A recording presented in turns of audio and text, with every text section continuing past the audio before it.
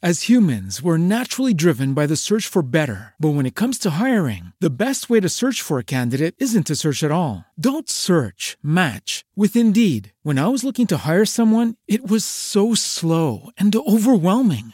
I wish I had used Indeed. If you need to hire, you need Indeed. Indeed is your matching and hiring platform with over 350 million global monthly visitors, according to Indeed data, and a matching engine that helps you find quality candidates fast. Ditch the busy work. Use Indeed for scheduling, screening, and messaging so you can connect with candidates faster. And Indeed doesn't just help you hire faster. 93% of employers agree Indeed delivers the highest quality matches compared to other job sites, according to a recent Indeed survey. And listeners of this show will get a $75 sponsored job credit to get your jobs more visibility at Indeed.com/podcast. That's Indeed.com/podcast. Terms and conditions apply.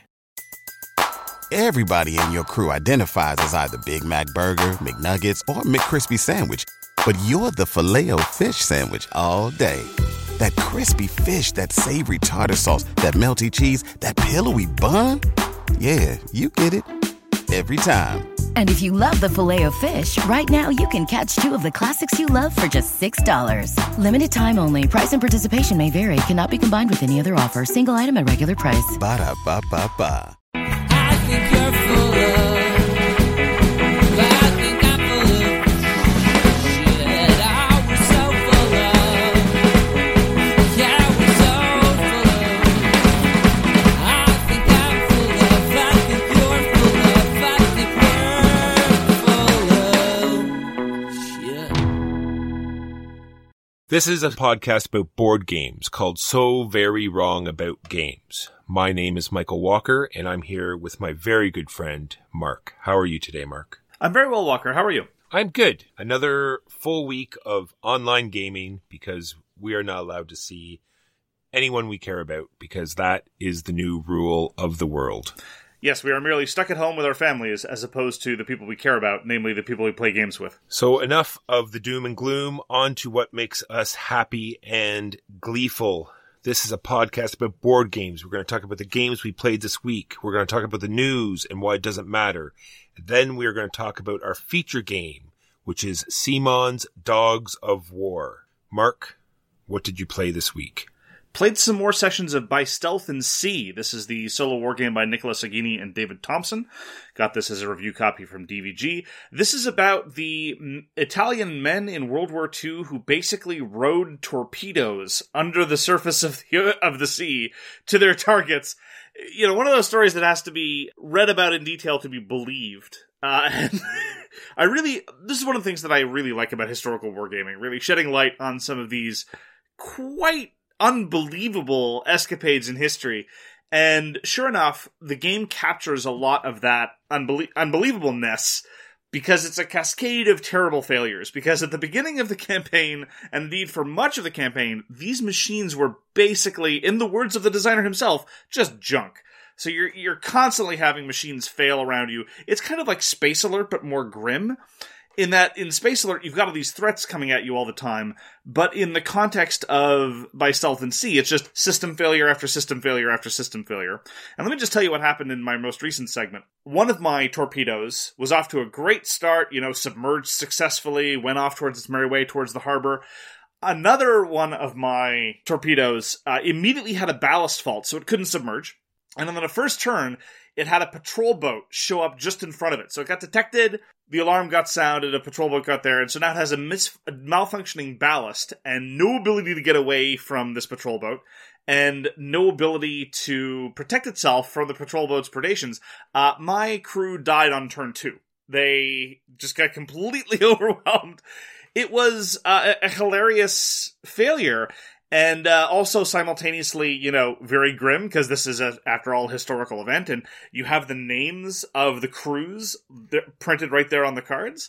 And for somebody with a grim sense of humor like myself, I was able to get some sort of comic appreciation, albeit darkly, out of the cascade of failures. Now, my other torpedo crews went off and did their thing and had a cascade of failures later on, in that they were close to their targets and they kept trying to detach the limpet mine from the front of their submersible torpedo, but it wouldn't work, and then the fuse wouldn't light, and a whole bunch of other stuff happened. But so they got their failures later on. And I have to say that in terms of providing narrative, in terms of providing a series of very compelling and very striking little little scenes, By Stealth and Sea really is very, very good. And that is one of the things that a lot of historical war games do very well. Give you these rich tapestry of vaguely historical events with enough historicity to inform the context, but not necessarily reproducing the same outcome that happened historically. Quality of decision making, not super hot. And some other things that they do is they shed light on things like you just talked about, how war really pushes technology, right? Because a lot of times you don't hear about all these little modifications and or subcategories of weapons or vehicles or stuff, and these designers that do the research into these things want to put little twists on their scenarios or campaigns. So they add these things that pushed the technology so much further and led to all these innovations that we see today. Yes, and my understanding is that Nicola Sagini, David Thompson's co-designer, was one of the people who really drove a lot of the historical research, because a lot of this is technically informed. It's a very simple game, very approachable, very accessible, but the level of technical understanding of these bizarre weapon systems that really didn't work very well, but nonetheless were iterated over the course of the war. It's a bizarre technical field, and in that sense, it's very similar to another solitaire war game that I talked about a few months ago, The Hunted, in that it's very technically focused about the nature of the weapon systems and the technological developments that happened over the war. Very different styles of game, though, in that By Stealth and Sea, as I say, is a lot more accessible, a lot simpler, a lot faster, and The Hunted is more about a slightly more protracted look at the career of a submariner, or in that case, somebody who commands a U-boat. And just like in The Hunted, the quality of decision-making is not what I would call high. It's long on narrative, short on decision-making, long on luck.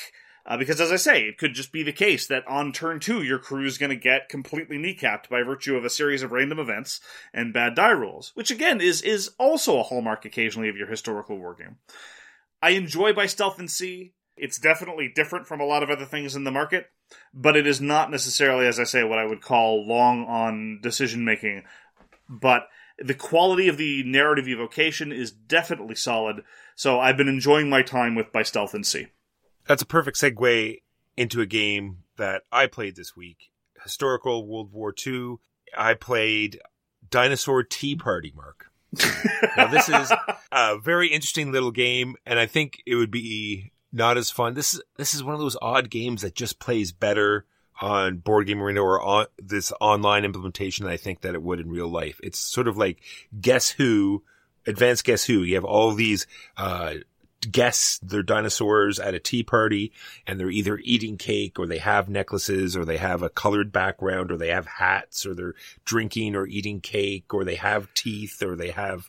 Oh my goodness. And there are all these modifiers that are on the bottom of their card. So it's none of these things where you have to like figure out what the differences are. It'll say, that they have these things on them. So you can start asking people questions. Everyone has their random, you have this big array of dinosaurs, and everyone has their actual dinosaur, who they are. And you can play the advanced game where one of the dinosaur always lies. One of the dinosaurs keeps flip-flopping on their answers. It'll be a yes, no, back and forth. And the other one, there's another one always just says no to everything. So you got to worry about these 3 random dinosaurs. You might even be one of these dinosaurs. You don't get to decide. So when it's your turn, what you're doing is you just start asking questions like, does your dinosaur have a hat? And as long as you keep hitting yes answers, you can keep asking questions. And then you sort of narrow down who's who, and then you make a guess. And if you're right, you get a point. And the first person to 3 points wins the game. So if you guess wrong once, then it goes on to the next player. So this is why it's great with the online implementation. So when it's your turn, you just keep asking questions. And, I guess if you game it out, you want to keep asking the same person. You don't want to keep, going back and forth between dinosaurs or players, because you're just going to give more information to the other players. And you're definitely going to narrow down your answer quickly, or else, like I said, you're just giving away all of the information. I thought it was great. I can't wait to play more. I'm in about 2 different games of Dinosaur Tea Party. I have to try this game. It sounds like a trip and a half. The art is fantastic. It's amazing. It's like these dressed up dinosaurs sipping tea. It's a fantastic little game. It's from a couple years ago, and I can't believe I haven't heard of it before. It just came out on Board Game Arena, and I'm really enjoying playing it. I have a question for you about your childhood experiences. Did you ever play Guess Who as a child? I did not. Okay, because I have a very distinct memory of having to explain to several different people at the age of I don't know what, that somebody could still have hair on their head and nonetheless be bald. Anyway, that's my anecdote from childhood board gaming experiences. I always remember wanting to play Guess Who. I remember always seeing the commercials and wishing I had that game because it looked like super fun. I don't think it would be as fun as Dinosaur Tea Party, though.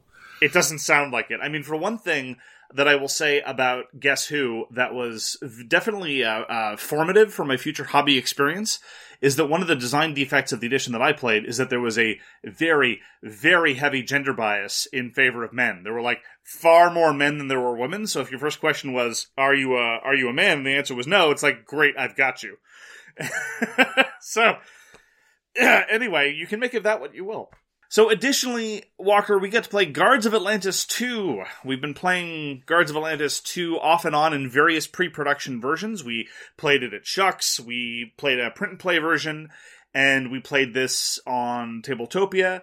We played it with a 4-player game because Guards of Atlantis 2, unlike a lot of the other MOBA-style games, is a multiplayer game that's not really good with 2 players. It's best with many, many people.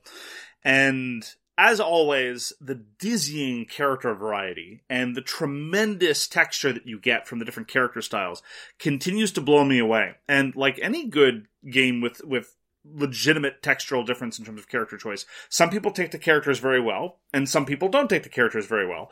In this particular case, I just want to flag Dewey. Dewey took to a very complicated, very specific, very combo-based character extremely well, and very quickly he just hit the ground running, and he was pulling off these incredibly weird, very fragile, but very impressive combos where he was playing out 3 or 4 cards all at once and rushing people like crazy. And then, of course, if they so much as looked in his direction cross-eyed, he would then fall over dead. But it was impressive while it lasted.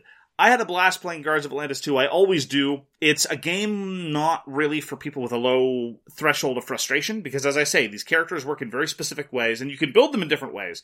But sometimes it's very difficult to get the abilities to work the way they're supposed to work, because they're very conditional, and it's very tricky. Everything needs to be thought out 2 or 3 steps ahead, but that's one of its virtues. And it's not for everybody, but then again, a lot of great games aren't. And I had a blast playing Guards of Atlantis 2. What did you think, Walker? I always loved it. I still love it. I think you could almost put yourself, if you don't really like fighting games, you might not like Guards of Atlantis, even though, because the characters have such different powers, even though you're going to get to know the powers a lot more than you would in a fighting style game, because a lot of times you're just still drawing new cards every turn. This one, you're going to get to know the powers because they're almost identical. They upgrade a little bit, but they're pretty well the same turn after turn.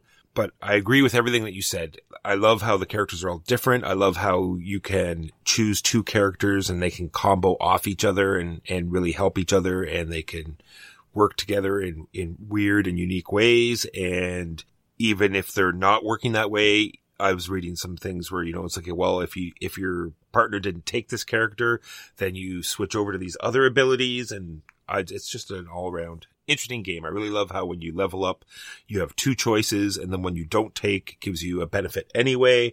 All of these things are great. Art is fantastic. I can't wait till you get your actual copy, and then fun will be had. Just to give you an example of the kind of trade-offs and decision-making that can happen, the last turn of the game, I was trying to chase you down, because in order to kill somebody, in order to kill another hero in Guards of Atlantis, it is almost impossible to do it with just one attack.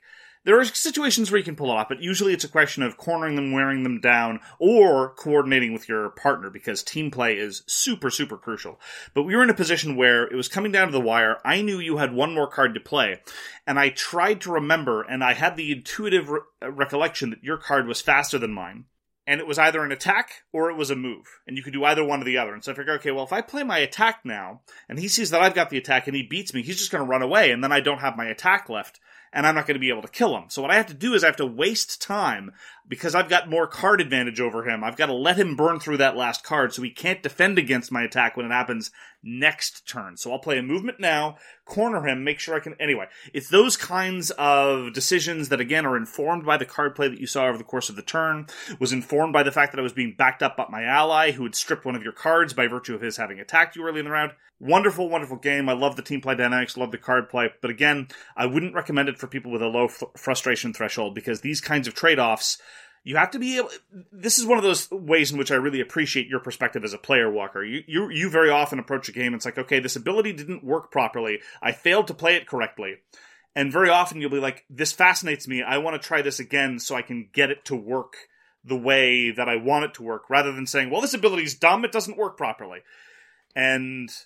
that people with that kind of perspective that love puzzling out these kinds of things, I cannot recommend Guards of Atlantis highly enough. And yeah, as you say, can't wait for it to come out in a physical version. And that is Guards of Atlantis 2, which we streamed. What other game did we stream? We also streamed Uwari.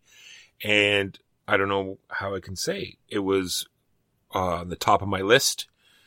It was a fantastic game that it plays so quickly and has so much decision space that we actually got 2 games in. And it is just an all-around fun game. You're doing area majority. You're playing out routes. You're trying to do hand management. You're trying to force your opponents to make certain moves. You're threatening them in some areas to force them to move somewhere else. It's just I love Uwari.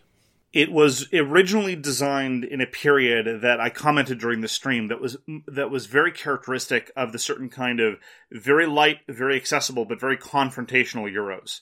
And I really miss that area majority is not done more frequently in Euro-style games. I mean, look, I love tableau building when it's done well. I love worker placement when it's done well. More on that later, actually. But there's something about the pure confrontation in a very accessible area majority game that's very, very appealing. Like, we trash talk all the time, and it doesn't take a dice-heavy combat game to really get your ire up and really get that sense of competition going. And this isn't the only way to appreciate board games. Let me make that very, very clear. Multiplayer solitaire is still very much my jam. But there's nothing quite like Iwari or Han or Web of Power or China, whichever version you have, where everything is stripped away such that it's really about edging out that last... in this case, totem, edging out that last tent, making sure you get to that juncture before somebody else does, appreciating the tempo of when to bust into a region and when to wait for someone else to bust in that region. We were saying terrible, terrible things to each other precisely because we were all in each other's way all the time. And there's something great about that level of interactivity in a simple, approachable Euro game that plays out in 30 to 45 minutes. One of those games where you got to be able to swing immediately if you see that there's a huge push on totems or everyone's filling up areas. You got to know when to slide into different strategies and know when it's your time to strike type thing. Know when there's a good place to get points. 100%. And as you said, with respect to the decision space and how different every game can play, the first game was determined by the person who managed to eke out a win in totems in terms of the competition there. But the second game, partially informed by that, the people who were fighting over totems were fighting over diminishing returns. And the person who won ignored totems entirely and said, you guys can go mess with that. That's too expensive. I'm going to go get these points elsewhere. And it's exactly what you say. It's that level of reactivity of reading the board, reading other players' intentions, finding out where the points are to be found. And this is a perennial Euro design by Michael Schacht. I'm glad it's back in print. I will refrain from quibbling about the nature of the production of this version, although I guess I just did. I'm just glad it's available. Find whatever version you can and play the heck out of it. This is an amazing game. That's a worry. I pulled out BattleCon Unleashed again. This is a review copy sent to us by Level 99 Games. And the specific thing that I wanted to see was how they had dealt with the wealth of material that was present in Devastation of Indians. Because several years ago, Devastation of Indians was one of those Kickstarters that became a sprawling kind of kitchen sink, every idea they could find to throw in sort of deals. Hey, here's a stretch goal that's an entire expansion. Oh, by the way, I thought of this other entire expansion that I can throw in here. Have all this stuff. And to a certain extent, a lot of this stuff has been rendered obsolete, which is entirely understandable. We're now talking about BattleCon being its 4th edition, its 4th iteration. They've changed how Force works. They've changed how different bases work and so forth. All for the better. But I was very struck by the fact that in BattleCon Unleashed, in the revision to Devastation, they had kept the solitaire version. They kept the solo and co-op dungeons. And I was very surprised because it was one of the many ancillary things that had been tossed in. And I was glad that they decided to keep it in and issue some revisiting. So I decided to go back to it. And I still love the fundamental card play of BattleCon. It's meant to be a fighting game, and it's fundamentally about making these attack pairs, a style and a base together, and that gives you a tremendous amount of variety in terms of how you manage your offense and your defense. But absent the doublethink of playing against another player, I don't think it sings to its full capacity, especially since I found that in the new version of the solo and co-op dungeons, it kind of falls prey to the same problem that the original versions did, which is there is usually an obvious path to go pursue in terms of besting whatever adversaries there are. Like, for example, one of the things you can do is kit out your fighter before the dungeon starts, but one of the obvious tricks that, it's not the only way to do it, but one of the obvious tricks that I pursued is upgrading one of your attacks to the version that can hit everybody in a line. So suddenly that conga line of 4 zombies in front of you, you don't have to worry about them ganging up on you. You just do the one attack and kill them all. Turn 1, you win, go on. And this is obviously not true of all dungeons, but it's just an indication of the kind of rote puzzle-solving element that BattleCon avoids in its actual version. So suffice to say, there's still tremendous quantity of content here, and I'm glad that they've revisited some of the earlier stuff, but I don't think it's BattleCon's strength. It is definitely the case that this is still solidly a 2-player game, and trying to outsmart your opponent, not entirely unlike Guards of Atlantis 2. And the dungeon version, I'm glad they went back to it. I'm glad they brought back some of this old material. But all in all, I don't think that this is quite at its strength, but I just wanted to revisit it for partially the sake of nostalgia, and partially also just to see if they'd fundamentally improved on it. And that was my further experience with BattleCon Unleashed. Just because you brought up Guards of Atlantis 2 again, I do want to just quickly go back and say, when a designer shows up to a stream where nobodies are playing to make sure you're playing it right, that is a sense of dedication that I have to talk about, and tells you how great this game is, how much they, dedicate themselves to this game. Anyway. There's a super dedicated community, and I also couldn't help but notice that a whole bunch of people showed up just to constantly tell us how dumb we were being with respect to our play, which is absolutely true. The skill ceiling in Guards of Atlantis is really high, and we are but fumbling idiots. Moving on, I got to play Whistle Mountain again. Unfortunately, the first play was a little bit plagued because I had some technical difficulties that I was constantly trying to work through while I was trying to play at the same time. But I got to go back to it and play an actual game. And I'm really interested on how it plays out so differently every time, because you're building this weird puzzly Tetris thing, and the way it took shape in the second game is like this giant tower that arose up the middle of the board, and instead of ours that slowly creeped in a standard level, we made this like crazy tower that rose up as people were trying to get their workers retired out of the game at super high points, and it just made the game, the timing of the game seemed to go faster, because now that every time we put a thing in, the water level would raise a lot faster, because now we're branching buildings off the side of this weird tower. And I just found that interesting in a game that seemed a little bit light, that it had so much difference every time you played it. Did you find that the different buildings substantially altered one style of play, or was it more just one's approach to the overall tower? I am afraid that it was just the overall approach. It did break down to exactly the same sort of thing. It didn't matter what building you put in. You just wanted to get the building out so you could get your meeples on the board and then cover them up with the, what I mean? Like, put out the scaffolding, put your guys out, cover up with whatever building you just happen to be able to buy, or whatever one was the most victory points, really. And then move on. That's unfortunate. That was one of my concerns. I'd happily play Whistle Mountain again. It was perfectly pleasant. That was my one disappointment. I really wished that, like a game like Caelus or Caelus 1303 or other worker placement games of that ilk, you really cared about what you were doing to the economy, both for your purposes and to other people. But if it was just a question of the same old cycle that we had, put the worker out, crush the worker, get the victory points, that's a little disappointing. Yeah. I had a really interesting power right from the the power that you get at the beginning of the game. Mine was, if I put a meeple beside another meeple, I'd get victory points. So it led to me wanting to cycle a little more often, which I found a little interesting, right? Because I would save my guy from the whirlpool and then get him, up on the thing, up on the scaffolding, and that's like a swing of 9 points every time I did that, because it was 4 points for putting beside someone, 5 points for rescuing. I like how they all have these different powers that sort of lead your strategy into playing the game differently than you would every other time. Has anyone offered a satisfactory explanation for why throwing 2 gold bars at a drowning worker saves them? Not yet. All right, well, we'll get to work on that, Walker. Maybe you're not, didn't we already talk about that? Maybe the girders are actually made out of ectoplasmic catching material, and you're actually killing them and then harvesting their souls as they rise up through your structures. Isn't that how it works? This is news to me. I think I would have remembered something like that. And that is Whistle Mountain. It was something, that's for sure. Lastly for me, Charterstone Digital was on sale a couple weeks ago, so I picked it up. I thought, hey, the online implementation surely will cut down on all this crazy time of putting on stickers and reading through hundreds of little captions and going through all the tedium of what is Charterstone. And I have to report that, no, it's just as tedious and painful, even when the computer takes care of all this stuff for you. They give you all these really interesting and cool workers, and then even near the end, they bring out a mission that says, hey, you don't even get to use these workers. Go back to the basics where you only get your 2 workers and play an entire game like that just so you can do nothing. It was interesting.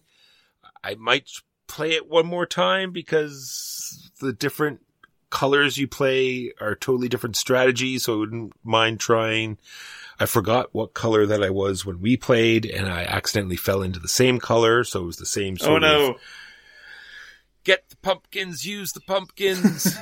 And I know the other colors will be more of the same. It'll be get one resource and use that resource, but they do use them in different ways. Like I was watching what the computer was doing, and it was a totally different sort of mechanism than what I was doing, so I'm interested to see how it works. And then other things are that there's certain buildings that a new player wouldn't fully understand what they did. Even I was just clicking through them so quickly. It's that building might be okay. And I just let it go. And had I kept that building and had it in my area from the beginning, it would have changed the other game so drastically. Instead, I built, you know what I mean? It was just so weird. Anyway, that is Charterstone Digital. If you can get it for $1.05, then give it a whirl. And those are the games we played this week. And now on to the news and why it doesn't matter. We have tons of news. I don't know why there's so much news. Usually at this time, right after Christmas, there's usually nothing to do except wait for a bunch of award ceremonies. But there is a lot of news for whatever reason. Mark, what do you have first? Well, first off, we have an important addendum to our 2020 Year in Review episode. We forgot about 3 different games involving animals.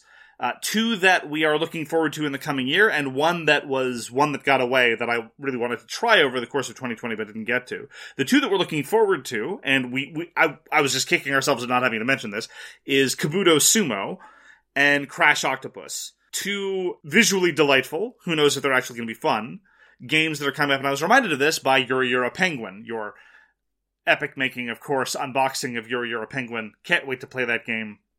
Looks adorable.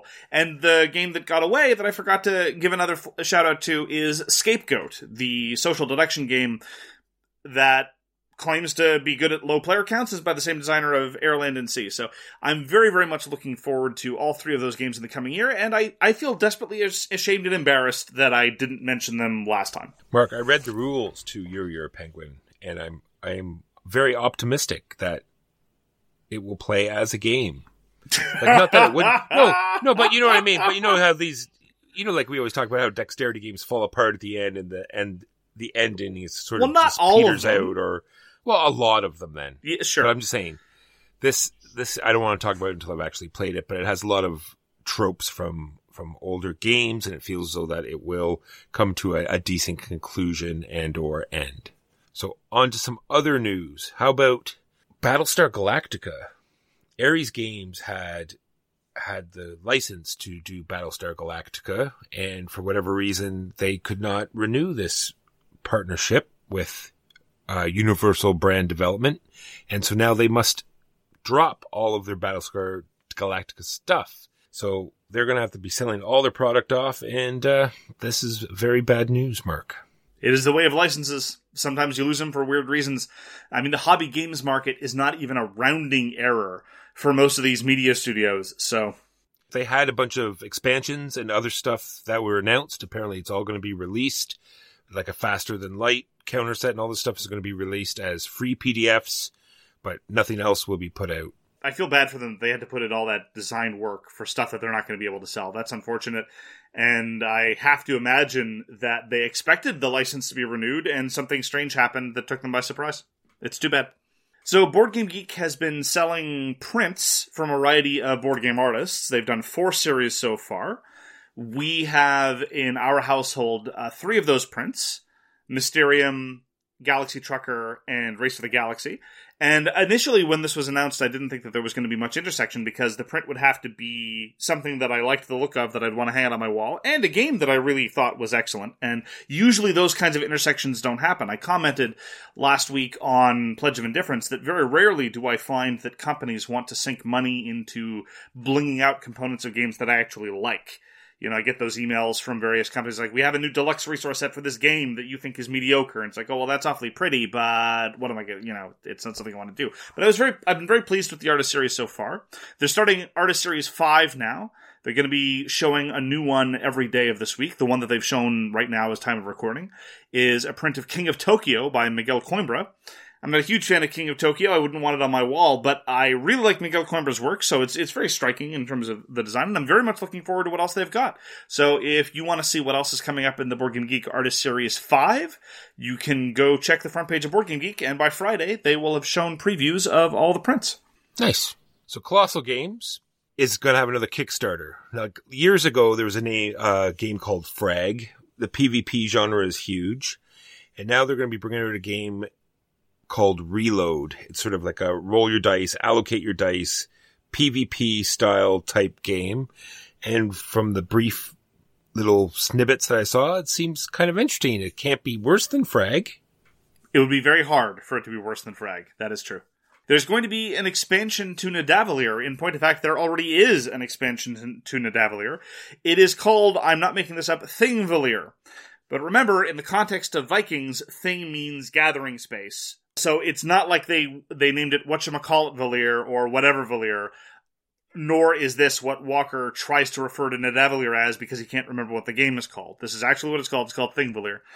More cards, a new mechanic whereby if you are the highest bidder in a given area, you can go and get cards off to the side, which might amp the tension because in some cases you don't really care about what's going on in a particular bidding area, so everyone bids low because it's indifferent, which is fine. I mean, the game still moves at a good clip, but if you make it so that every auction is that much more impactful, I have to imagine that does good things for the game. It's already out in France. I'm very eager to give it a try. I very much like Nidavellir, and I think it's definitely worthy of repeat plays, and so I'm very curious to see what Thingvellir brings to the table. All right, in news of expansions, the Taverns of Tiefenhall is going to get an expansion. It's a little light, little fun game that I really enjoy, and when there's more is better. Any idea what this expansion does? You know, the usual thing, another room, another card, it's just a bunch of stuff that you can add on. It's more stuff. More stuff. 4 modules. Well, 4 is more stuff than 3 is more stuff. It is. It's 1 more stuffs. Good point. You see, it's that kind of mathematical analysis that you turned us so very wrong about games for. Exactly. Frédéric Guérard, the designer of It's a Wonderful World, is going to be releasing a sort of spiritual sequel called It's a Wonderful Kingdom. Instead of a multiplayer drafting game, this is going to be a 2-player I Split You Choose game, but it's going to have that same excellent production system that It's a Wonderful World has, where resources are produced in a fixed order, and you can use the resources you produce early in the round to finish a building that will let you produce later in the round, and you're competing with your opponent to produce more. This is going to be kickstarted later on in the year. It's also going to be published by Boîte à Jeux, and it's got the same striking art style that is very, very much up my alley. And if you're at all in the interest of an I Split You Choose game, then take a look at It's a Wonderful Kingdom. Yeah, this is sort of leading into a bunch of stuff that I have listed here, and it led me to believe that. I'm wondering if a lot of these designers had sort of like either a solo mode or a 2-player mode sort of on the back burner, and no one was really interested. But now with all this new stuff happening, there's such a huge demand for solo and 2-player. These are all coming out. So now there's a solo mode for Concordia coming out, and Australia, which is very odd, right? Like, we played it last week for just random reasons, and now they're going to have an expansion. Australia is going to have a Tasmanian dual map expansion that now is for 1 to 2 players. Obviously, it's purely because we decided to give it some attention that they've decided to expand it. Obviously, right? They said, well, if these guys are playing it, then we might as well push this expansion out. That's obviously what happened. Absolutely, 100%. I am super excited about this next game that I want to talk about. It's supposed to be coming out in June. Who knows? It's called Oltré. It's by Antoine Bauza, who's one of my favorite French designers. And it's got beautiful artwork by Vincent Dutré. It's got a diverse cast. I am hugely in favor of what I've seen already in Oltré. Great designer, great art, great setup, great universe. This is apparently adapted from a French role-playing system that I have never heard of. And it's got a series of different scenarios that are not connected in an overarching campaign, so yay on that. Because, again, I've got a little bit of campaign fatigue with some minor exceptions. And the artwork just completely blows me away. I'm always in favor of the artwork of Vincent Dutré, and I cannot wait to see how this develops, because Antoine Bauza, with a couple of minor exceptions, has never failed to at least intrigue. So that is Oltré. That is going to be put out, one hopes, by about June. All right, Mark, when someone gets too much power, they always get back at people who wronged them in the past. They always Why are you looking at me like that, Walker? They always use their power for evilness. No, this has nothing to do with my next story, which is now Fantasy Flight Games. Fantasy Flight Games is now falling even further. They've decided that they're going to remove all their forums from their website. So all of that digital information, all of those places that people go to communicate and enjoy that particular facet of the hobby, is now just going to disappear.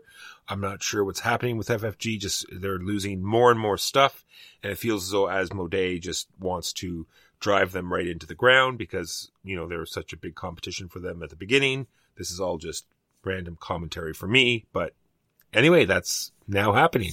It's a little sad to see what's been happening with FFG, and you're right, this is just another step along the seemingly inexorable decline of a once great hobby brand, because the parent company has just decided to take all their assets, intellectual and otherwise, and either abandon them or shove them to some other division. Seems odd. So if you have anything that you want to save on the Fantasy Flight forums, they go down February 1st, 2021. 3 very, very quick things. Go for it. Very interesting thing coming from CMON Games. There's a lot of these 2-player skirmish games coming out, like Funkoverse that we talked about, coming out with one called Mayhem. And the Kickstarter that's going to come out is going to have Teen Titans Go and Looney Tunes. And of course, because it's CMON, they'll have about 37 other box sets because of stretch goals. But they're all like pre-painted figures. The map seems very abstracted, but it's the same sort of quick skirmish game with miniatures. Games Workshop has a nice preview out for the Lizardmen unit for Warhammer Underworlds. And then my quick role-playing news. I love the Dark Crystal, and now they're going to do an entire role-playing system for the Dark Crystal. It's unfortunately by the same company that did the Labyrinth board game and the Dark Crystal board game, which were not so fantastic, but let's hope that at least it'll be a good read. And lastly for me is Darwin's Journey. I know we talked about it on our other stuff, but sometimes I forget. Go check it out. It's this, if you love Barrage or you love crazy Euros, this is going to be one of those. The art and the play style is all very unique. Darwin's Journey, now on Kickstarter. I don't know how unique it looks. I mean, as I've said before, it's by Simone Luciani, and I'm happy to try anything he's played. But quite frankly, I'm interested in giving it a try, and we will probably before too long. I don't know. Unique might be a bit of a stretch, though. Looks just like another solid worker placement to me, which is fine, but we'll see. That is the news and why it sometimes matters. Now on to our feature game of the week, which is Dogs of War, which I realized, I guess it's not the the feature game of the week. The feature game of the bye week is Dogs of War. Excellent point, Walker. Thank you for the clarification. Dogs of War was designed by Paolo Mori and published by CMON in 2014. It was kickstarted. Paolo Mori at the time had published Vasco da Gama, which was a kind of sort of functional worker placement thing, and Libertalia, which is a simultaneous action selection game, which had a very interesting notion of using the subset of a large deck of possible personality cards. But ultimately, I mean, for my taste, ended up feeling a little too wild and random, although that's very much the style of game that it is. Since publishing Dogs of War, Paolo Mori has gone on to do a number of very interesting things and has really cemented his position as one of our favorite Euro designers. He designed Pandemic Fall of Rome, which, for my money, is probably my favorite Pandemic version. He's also designed Blitzkrieg, which is kind of sort of Dogs of War in a two-player version. So, Walker, why don't you give us an unhelpful summary about what one does in Dogs of War? So in Dogs of War, you're pitting great houses against each other and adding your support to where you see fit. You're making a play to have the most influence in the houses that come out on top. It really is a game of risk assessment and timing. Do you start a battle to get the reward, or do you hop in on the winning side to get the battle bonus? And that is my very unhelpful summary of Dogs of War. I think it would be helpful to just start off by talking about why we're discussing Dogs of War now. I mean, we often go back to the back catalog of games that were published 5 or 10 years ago and want to talk about games that we think are interesting and or valuable. But one of the reasons why we're talking about Dogs of War now, I think it's safe to say, is in times of crisis, I personally like to go back to the old favorites. And this is an opportunity to revisit a game that we've been playing off and on for years, and I've been enjoying ever since it was originally published. And it's an accessible, low-impact game that nonetheless offers a lot of very satisfying choices, very much like Undaunted Normandy does. And I only make that comparison because Undaunted Normandy is the first game we reviewed at the start of the prior lockdown. So it was a sort of a nice, warm comfort blanket in times of crisis and stress. That's right. It's also a game that just does not get as much light as it should. So it's nice to be able to bring it to the forefront to our little group of listeners. Unfortunately, unlike when we talk about some other games, Asgard's Chosen come to mind, Dogs of War is very hard to find, and so we apologize for that, but nonetheless, we like talking about Dogs of War because there's some interesting things to point out, and some design threads that I think personally are sadly underused in the worker placement sphere, because this is very much a worker placement game, and I complained a lot about how a lot of worker placement games don't really leverage that to get into very satisfying player interaction, but you cannot make that criticism of Dogs of War.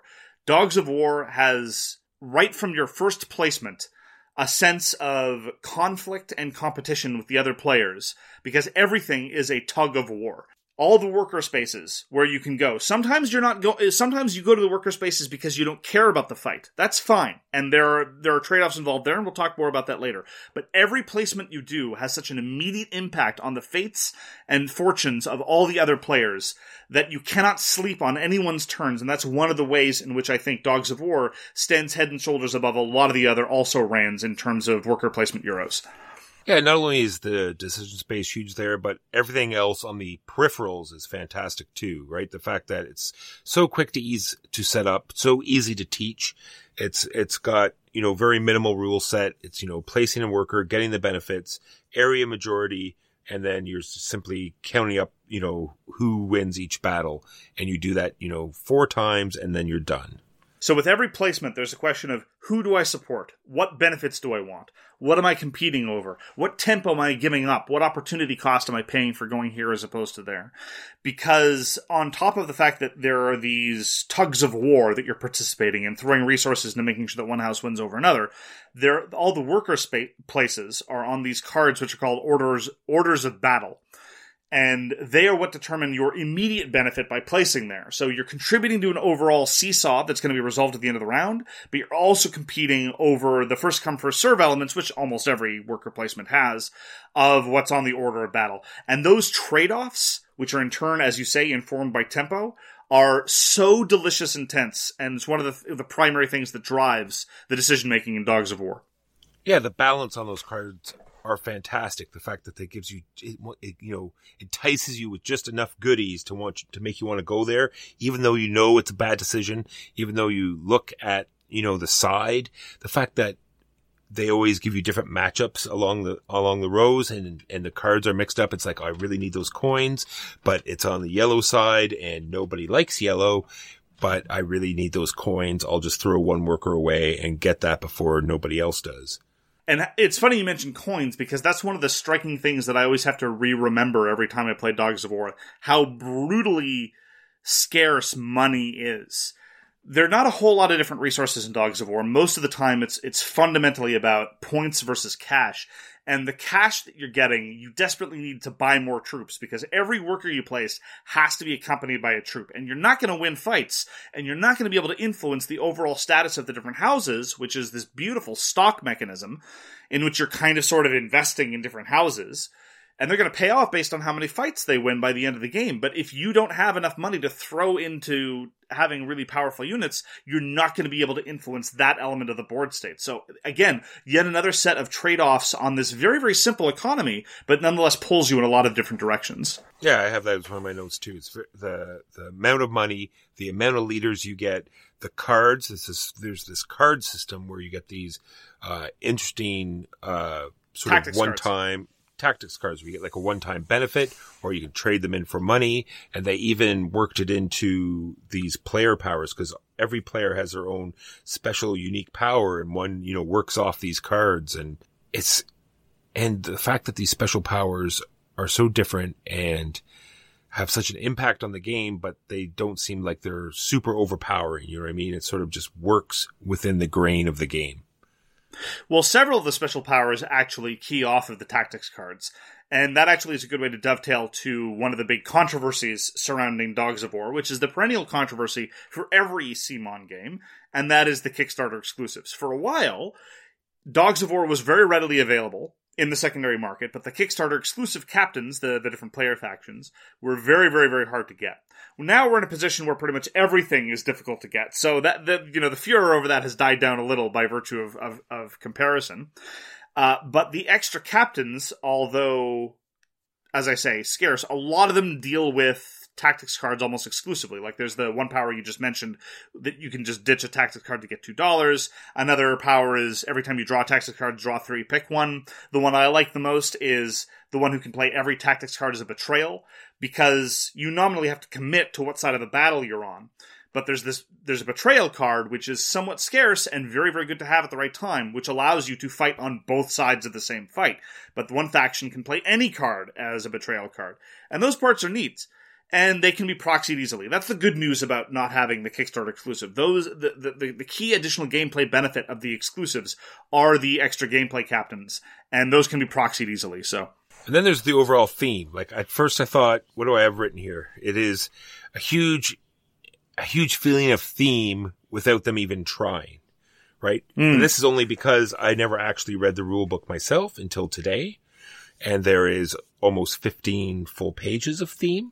But, like I said, I had not seen those, but you still have this feeling of these houses, this internal struggle between these houses, vying for power, and the fact that the way the art's done, they all have this unique style, and you can tell that they have this culture and this whole, atmosphere that's going on without even having to read any of all this fluff that they have typed out. And then, Mark, I don't know. I'm gonna disagree with you there, because I think that the game does a very good job of selling a mood. Part of that is just the impressive visual design. But in terms of any thematic detail past, there are these noble houses that are fighting all the time and they need you as mercenary captains to help them out. I mean, honestly, I don't know why one of the houses is led by some guy who looks like Dr. Octopus. And I don't know why he's fighting that lady who's got the weird hair and she wears a blindfold all the time. And I've read the rulebook. I've read that 15 pages of fluff text, but what's bizarre about it is it's all about these noble houses, and nothing is about the player factions. The actual players, the people that you control, the ones whose actions you're taking, are kind of relegated to an afterthought. It's a little bizarre. It's not a problem, but it's just so strange that so much narrative effort was devoted to the houses that are kind of your pawns, in effect. They do nothing without your direct intervention. But the hats, Mark. The hats. Oh, the hats, yes. Tell us about the hats, Walker. Oh, I'm just saying, in this alternate universe, I guess it's wearing a hat is where it's at. I'm reminded of, this is a bit of a stretch, but I'm reminded of various shows. This is particularly true of some anime, where if you ever see a character who is wearing a cape fighting a character not wearing a cape, you know the one with the cape is going to win.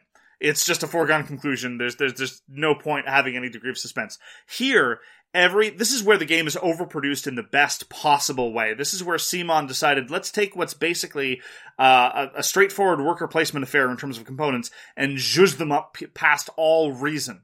Every worker is this bust of the mercenary captain that you're playing, and they're exquisitely sculpted, and they have so much personality, and they all have this glorious headwear.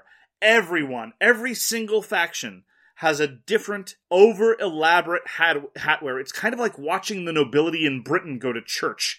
It is so over-the-top and wonderful. It's so visually compelling. I love it.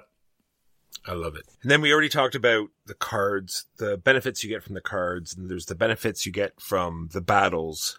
And some of these seem to be the influence tokens that you get that you need to win the game. And those spots and those benefits seem, in the last few games that we played, to be by far the most powerful spots to go. So I'm wondering if the game is leading more in that direction. Anyway, that's what I found in the last few games we played. Well, it depends, right? Because it's very much a stock mechanism. And the influence tokens of the various houses can be worth a lot of points if they've won all their fights, or if they've won a lot of their fights handily. Or on the other hand, as was in the case in the last time we played, some of them are going to be worth negative points because they couldn't catch a win to save your life. And so committing early to getting those influence tokens can be very dangerous. Near the end of the game, of course, if you see a house is doing very, very well, and the worst thing that can happen to them means that they're still going to be worth very remunerative, obviously, yes, they're going to be hotly contested. But by the same token, earlier on in the game, it's a huge risk, and it's the people who snatch up those tokens and then go to the work of making the houses worthwhile by the end of it, they then tend to reap the rewards, and that's where you can get a lot of good profit. It's true, and if you feel a fight is not going well, or the whole turn is not going well, then you're not forced to play your guys out. And I like how they do that with the turn order. You can pass early and get the first turn, so you'll have the first chance to get those benefits next round. It's interesting you say that. That's another area in which worker placement games often suffer, and that is in weird turn order issues. And I find that Dogs of War does a very, very good job of minimizing that, because although, as you say, there's some ability to manipulate how the turn order is going to work. Whoever passes first gets to be start player for the next round. But there are advantages to going last. Sometimes you want to be first, sometimes you want to be last. And you don't have a whole lot of control about where you're going to be over in the course of the turn. But the fact that there are compensatory advantages to every element in the turn order means that I don't end up caring all that much and just trying to focus on how I can leverage where I happen to be in the turn order, rather than griping about the fact that I'm sitting to the left or right of the person who's constantly first or last. Lastly for me is just the length of the game. Like I said, it takes 4 rounds. You are going to get some minimal points during the game, like depending on how the battles go and how many leaders are on the other side if you win a battle. And we talked about the battle bonuses. We didn't really say you only get those battle bonuses if you win the battle. And I love it's this, back and forth. Not only do you have to win the battle, but you also have to have the majority in that box as well. It's this fantastic back and forth. But anyway, 4 rounds, the game is done. It's a great length. And the fact that it incorporates the player count, I just want to say that quickly too. It plays best at 5, and there's not many games out there you can say that about. I wouldn't necessarily go that far. I mean, there's a lot of Euros that are best with 5, especially Euros where it's focused primarily on area majority competitions. The classic examples of those would be the Amun-Re, the El Grande, but of course that's more for like 20 years ago. But I will say that, yes, more contemporary Euros, they tend to add more players, and it just bloats onto the length. I would happily play Dogs of War with 4 or 5. I've played with 3 before. There are a couple different ways to do it. I don't think it quite works to its best advantage. I'd rather play something else with 3. But I agree. It has a very, very good length. I just want to emphasize again that the artwork is very compelling. I find it's again, I don't find it communicates much narrative or character, but I do find it communicates a definite mood of a historical period. It's got this Renaissance guilt thing going on with some steampunk elements. It's guilt in all the best possible way. Yellow curlicues around the edge of the board. The artwork is done by a couple of French artists who've done a lot of board game work. I believe they used to be working in conjunction with Rackham, Mathieu Arlot, and Christophe Madura. Big fan of their work. And I don't know if this was on purpose or not, but I like how all of the houses and all the leaders are rendered perfectly as people, but all the troops are these abstract things. Like we don't really, they go out and fight. We don't care much about them. We tell them to go out and do it. They'll let us know if they win, and then we will go from there. Well, they're meant to be steampunk automata, really. So the steampunk element is, as I say, one of the house leaders is basically Dr. Octopus. He literally has these weird machinery attached to it. There's a lot of visual design going on in Dogs of War. It all manages to end up being surprisingly consistent. I just don't know what mad genius came up with all these different juxtapositions. Now, you touched on the Kickstarter leaders, but there are some things that we modify sometimes in the game. I just want you to go over that very quickly. There's like a leader that we never play with, and so on. Yeah, so one of the virtues, I should say, of some of the Kickstarter houses is it means that you can turf Lady Macbeth. Lady Macbeth is, I don't know, I go back and forth. I mostly think she's a little too strong, particularly because her ability is very, very good at denying everybody else benefits. And she can end up really running the table by virtue of things, especially since I don't like the dynamic she introduces to the game, suffice to say. So having more captains available means you can kick her to the curb, which is a shame because she has, it's worth emphasizing, such a good hat. And the other captains tend to work a little bit better in conjunction with each other. There's also the fact that one of the Kickstarter exclusive orders of battle, I find, has an outsized influence on the ultimate fight. It's one that basically has room for very, very powerful units, and each one of those placements gives you 4 points. And I found it could be very determinative. Somebody just runs the table on that card, they get a massive amount of points, they cause that house to win a crushing victory. It upsets the nature of the game in a way that I don't like, so I turf that one as well. But the most important thing to note are the designer variants. A few years ago, Paolo Mori showed up on Board Game Geek, and with the unassuming thread title of Some Variants I Didn't Playtest Yet, suggested a series of alterations to the base game that, in my estimation, and the estimation of the people that we play with, improve the game dramatically. I played and enjoyed the game before these alterations, but honestly, these alterations, I think, substantially improve the experience. And we'll link to it in the show notes.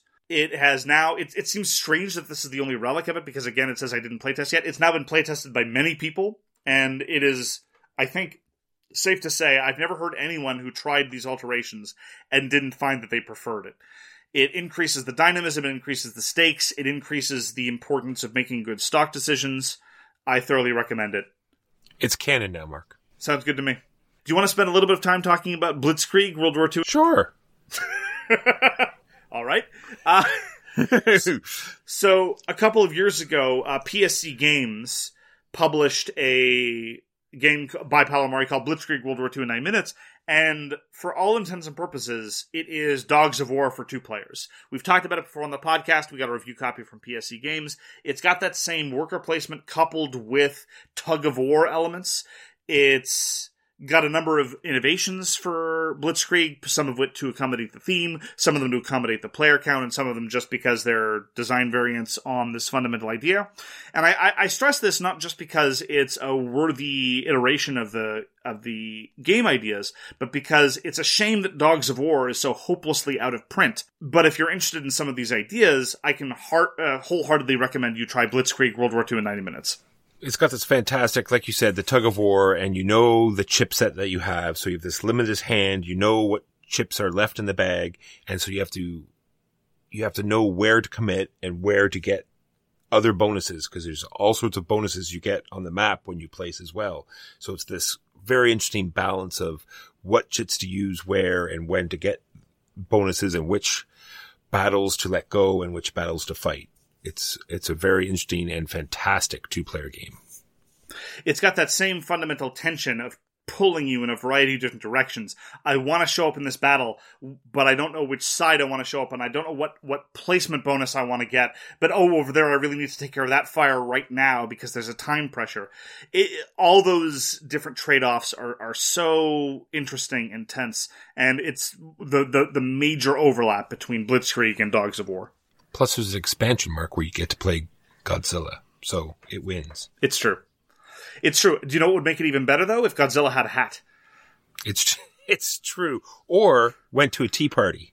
Well, there we go. I think we now need Blitzkrieg Dogs of War in 20 minutes featuring Godzilla wearing a hat at a tea party. Yeah, I think we should trademark that, because that will be stolen for sure. That and Zombies, yeah. So to sum up, it's really a shame, I think, that Dogs of War is so hopelessly out of print. I really wish that some multiplayer version of the central idea would be republished, because again, when you compare it to so many other worker placement games, just to pick one as an example to pick on, we talked a couple of weeks ago about Dwellings of Eldervale, that tried to introduce this sort of head-to-head competitiveness with respect to worker placement, and it just wrecked the fundamental economy. It pulled people in arbitrary directions, it was unsatisfying.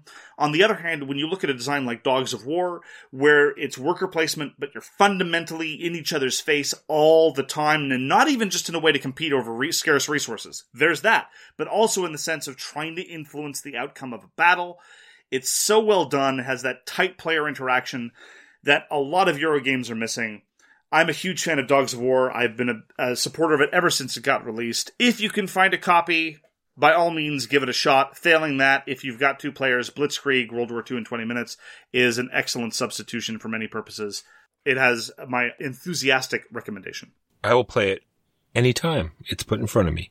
Well, that's going to do it for us for this week. Thanks very much for joining us for So Very Wrong About Games. If you'd like to get in touch with us, you can reach Walker via his email, justrolledadice@gmail.com. You can reach me, Mark Bigney, on Twitter, @TheGamesYouLike. For more public discussion, you can find the So Very Wrong About Games Facebook page, or you can check out our Board Game Geek Guild, which is guild number 3236, and you can find us on Patreon. We read everything you send us, and we'll get back to you if we can. Thanks again for tuning in, and we hope to see you again soon. If you like the podcast, tell a friend. You've been listening to So Very Wrong About Games, produced by Michael Walker and edited by Mark Bigney. Special thanks goes to What Does It Eat for generously allowing us to use their most excellent song, FOS, as our theme. You can find them at whatdoesiteat.com. You can reach us by email at soverywrongaboutgames@gmail.com or on Twitter @SoWrongGames. Thanks very much, see you next time, and always, try to be right, but remember you are so very wrong. As humans, we're naturally driven by the search for better. But when it comes to hiring, the best way to search for a candidate isn't to search at all. Don't search, match with Indeed. When I was looking to hire someone, it was so slow and overwhelming. I wish I had used Indeed. If you need to hire, you need Indeed. Indeed is your matching and hiring platform with over 350 million global monthly visitors, according to Indeed data, and a matching engine that helps you find quality candidates fast. Ditch the busy work. Use Indeed for scheduling, screening, and messaging so you can connect with candidates faster. And Indeed doesn't just help you hire faster. 93% of employers agree Indeed delivers the highest quality matches compared to other job sites, according to a recent Indeed survey. And listeners of this show will get a $75 sponsored job credit to get your jobs more visibility at Indeed.com/podcast. That's Indeed.com/podcast. Terms and conditions apply. Everybody in your crew identifies as either Big Mac Burger, McNuggets, or McCrispy Sandwich. But you're the Filet-O-Fish Sandwich all day. That crispy fish, that savory tartar sauce, that melty cheese, that pillowy bun. Yeah, you get it. Every time. And if you love the Filet-O-Fish, right now you can catch two of the classics you love for just $6. Limited time only. Price and participation may vary. Cannot be combined with any other offer. Single item at regular price. Ba-da-ba-ba-ba.